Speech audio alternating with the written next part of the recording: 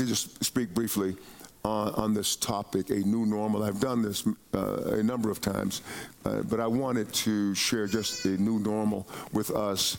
I sense something. I sense something in the air. I sense a time when you and I have entered. I sense that it's not going back to something that we were familiar with or had some modicum of control over.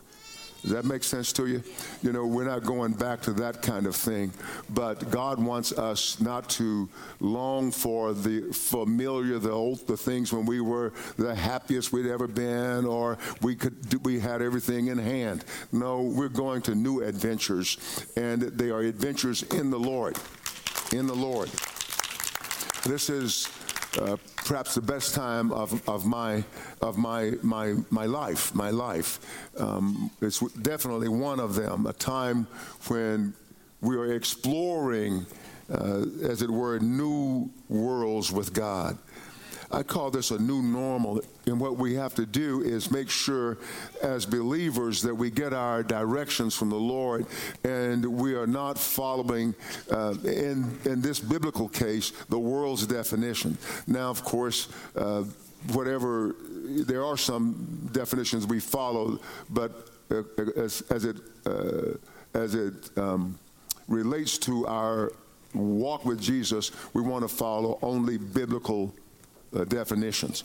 And here, I think the scripture points out that normal has to do with conforming to the standard, conforming to God's standard, not the world's standard, not the neighborhood standard, but conforming to the standard, or God's standard.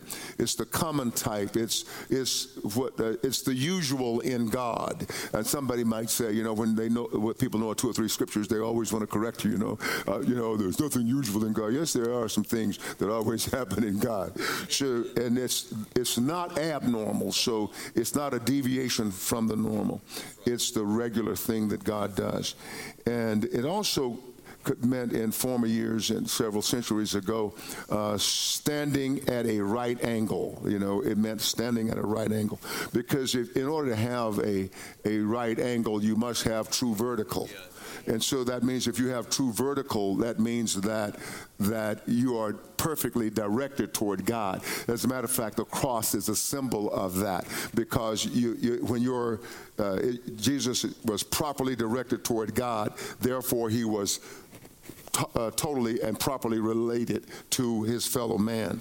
So it's like standing at a right angle. That was called normal, or conformity to the rule. You conform to the rule. Okay, so rather than give more of these definitions, just let me give one more. Abnormal again means not normal. So if I am a Christian, since I am a Christian, or if I'm a Christian, then I have heavenly normal. I have godly normal. My normality is not based on what the world is doing or my neighbors are doing or what I think ought to be right. And that's something we often hear about, objective and subjective. When something is objective, it means that it did not come through a lot of filters and points of view. And so when something is subjective, it comes through all of our filters and our memories and so forth, and you can get all messed up there. So it is abnormal, meaning that which does not conform to normal. It's a deviation from the standard. And I want to just say, again, and I know some of you may say, there he goes again. Remember President Reagan? Oh, there you go again. That was one of the things that used to make me laugh. He would say, oh, there you go again, in one of his debates. But so some of you may think, oh, there he goes again. But I must go there because we must not formulate normal based on conditions, atmospheric conditions, things that are going on in the country. We don't determine what's normal now based on the world's standard. We must hold on to that rock of ages and always hold on to who Jesus is and what Jesus has said, what Jesus has done, because what Jesus has said is the truth, and what he has done cannot be undone. We must know that. We must know that. And so the question for every believer is, what is normal and who defines normal? So I wanted to help you with that. You know, does culture define your normal? For some quote-unquote churchgoers, culture defines what's normal. Yeah? It may be you. It may be you. You may have some of those issues. I would say to you, we can be, as it were, just plucked up out of those by the Spirit of God. We can. You could just come to a realization, wow, you're totally changed. And not only in like practicality, in the sense, and objectively, but also walking this thing out every day, you just somehow change. You're a miracle. But then most of us do it the old-fashioned way. We walk out of it. Yeah, most of us aren't just plucked out of it instantaneously. We're totally different. And yes, it's all God. But most of us have to walk out. I can remember in the 70s, if any of you were old enough to be adults in the 70s, I remember everything was evacuation almost. It's like we were praying for people, and God did a lot of miracles, and people were they were crazy one day and totally sane the next. And it was just amazing. It's just amazing how God did. And I remember when we moved back here from the Middle East, my family and I, and we was praying in the house where I had a little office there in the house, and some a lady and her son had come, had some really difficult moments, and I was praying, and boy, I just believe that God would do anything, you know that kind of faith. Just God will just do it. And I was praying, and I was wanting God to just evacuate her out of the situation. And suddenly he says, I'm not going to evacuate. I'm not going to come in and hella evac you out of this situation. He said, I want you to walk out of these. I brought you to a day where you have to walk out of these things, because when you walk out, you know the way out. You experientially, you know the way out, and you can help others walk out. That's right. Because when you get helivac, you don't know how to walk out. You just know how to get helivac. That's right. Yeah. You know what I'm saying? And so I remember that day very vividly. The Lord says, I'm not going to do that. So you and I don't need to define normal by culture, by what your friends are doing, about what people in your community are doing, or even the national trend. You don't follow that. You don't follow culture. You don't follow the social scientists, where they may have some good things to say here and there. And I believe that. I'm not anti-education at all, but they may have some good things to say, but are they applicable to your Christian walk? Are they applicable to your Christian life? Or do you listen to the politicians? Or the politicians forming what is normal for you? You know, do just, even pastors do it. Sometimes pastors are not correct in this particular understanding of normalcy. We're not always correct in it, because some pastors really are not listening to God as they should. And that is not in any way a demonizing of pastors. I'm one, you know. So I certainly don't want to do that. But I am saying that there are some who are following culture, following social scientists, following politicians, and not following God in this area. And so what we need to do is follow God. What is the objective truth? The objective truth always comes from God, through the Spirit of God, through the Word of God. That is the objective truth. But when you put your flavor on it, your experiences on it, you taint it. It becomes subjective, subject to you and your whims. And that's what this says. Okay. Is that okay so far? Okay. So the Bible defines what a normal is and should be, and the rest of us, we analyze and describe things like that. We analyze and describe, analyzing and describe. And the more didactic, teachy, that word is teachy, the more didactic your speaker is, sometimes the more we revel in it. Oh, that's good. Oh, that's good. You know, because it's complicated. You thought a bit complicated meant good. All right. Okay, so normalcy is the act or the condition of being normal or having the proper conduct. In Jeremiah 31 through 34, the scriptures talks so beautifully here. Jeremiah is speaking, and we know that all that's good and perfect comes from the Lord.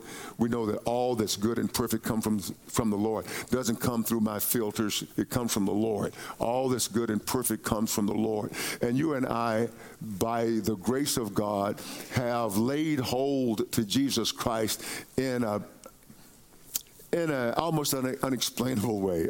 We have laid hold to him and we laid hold of him not because we were smarter than our friends.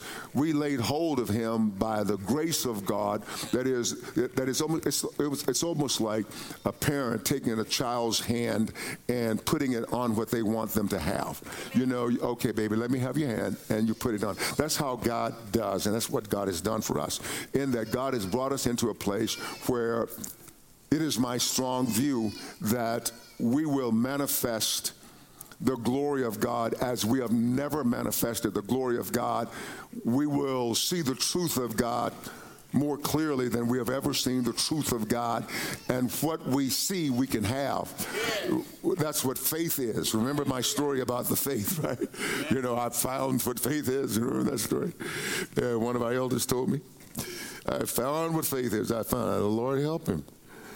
And then he said, faith is seeing as God sees. I say, Lord, help me. Thank you. That's what it is. It's giving you the ability to see what God sees. Because real faith is not seeing something in the natural and then believing for it. Real faith is seeing behind the scenes of stuff and seeing actually in a vast, as it were, I'm going to use the word chasm or a vast area of nothingness and believe that there's something can come from there. Amen. You look behind the veil, and then you believe that. You know, you don't believe what you can see, you believe what you can't see. And you start to talk about what you can't see, and all of a sudden you can see it. That's faith. Yeah. So this is what God wants us. This is where he wants us to be. And so, you know, if you're basing your decisions on what you feel and can smell and touch and what touches you, what makes you wet and what makes you happy, that's not yet faith. That's not at all faith. All right? Now listen what Jeremiah says, and he speaks of these days of the coming of Jesus. Jesus has changed everything. Everything. And Jesus is the love of my life. My wife knows that. Jesus is the love of my life. And I know some of you are conflicted in ways about that. But Jesus is the love of my life. I want him also to be the love of my wife's life. He is the love of my wife's life. He is the love of my life. And together we can make a life now. Yeah. Yeah.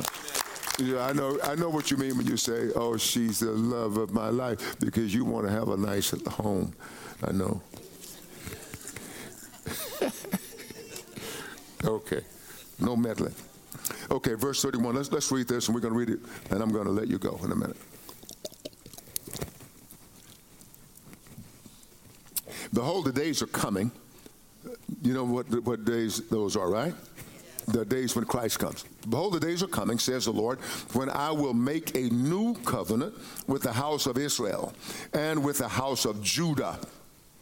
Not according to the covenant that I made with their fathers in the day that I took them by the hand to lead them out of the land of Egypt, my covenant which they broke, though I was a husband to them, says the Lord.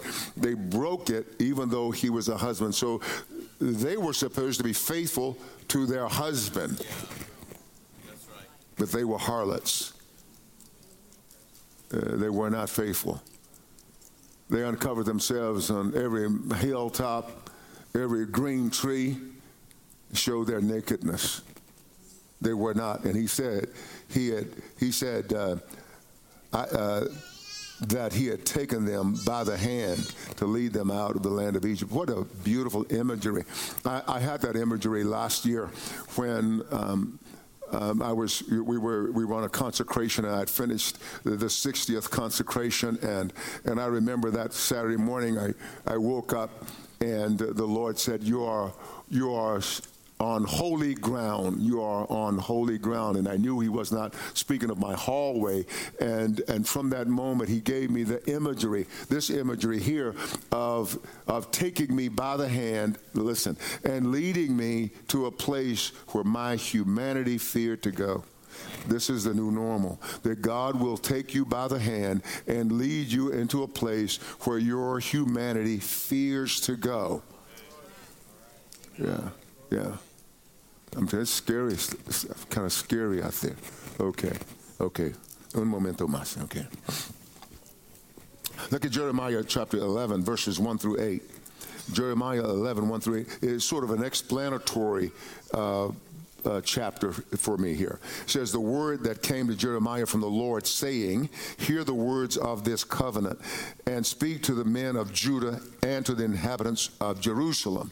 Now, God is speaking to his people, not somebody else. My father's words come to mind when I said one day, hey, Dad, but that boy did it. That boy. He said, that boy's not my son. Wow. And so God is expecting a different code of conduct from his sons. All right? Okay, female sons, right? All right. He says, and say to them, thus says the Lord God of Israel, cursed is the man who does not obey. Obey. Listen, obey. Cursed is the man who does not obey the words of this covenant, which I commanded your fathers in the day that I brought them out of the land of Egypt from where? The iron furnace, saying, obey my voice, and do according to all that I command you. So shall you be my people, and I will be your God. So, but he says, your responsibility is to obey. This, the parents' responsibility is to tell you what to do. Yeah. That's right. That's right. May I just take a brief moment and say, I'm so grateful. I wasn't grateful at the time, but I'm now so grateful that my dad taught me to obey. I am so grateful today. Disobedience will lead to misery. And those of us who are saying we're following the Lord and are sometimes following the Lord, it's going to lead to misery. Obey. O-B-E-Y, obey. And your obedience is the outward measure of your love for God. If you don't obey God, you don't love God. Amen.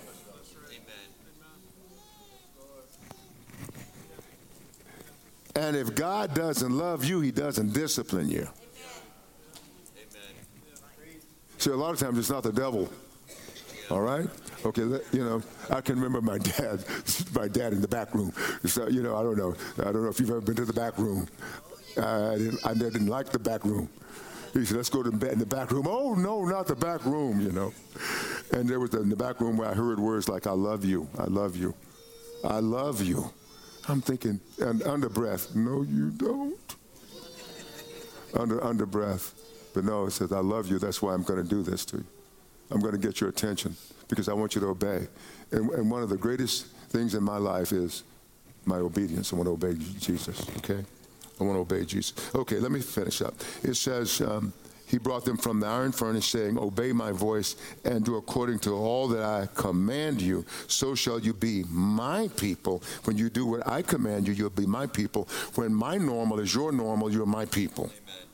And I will be your God, not the world's normal, that I may establish the oath which I have sworn to your fathers to give them a land flowing with milk and honey as it is this day.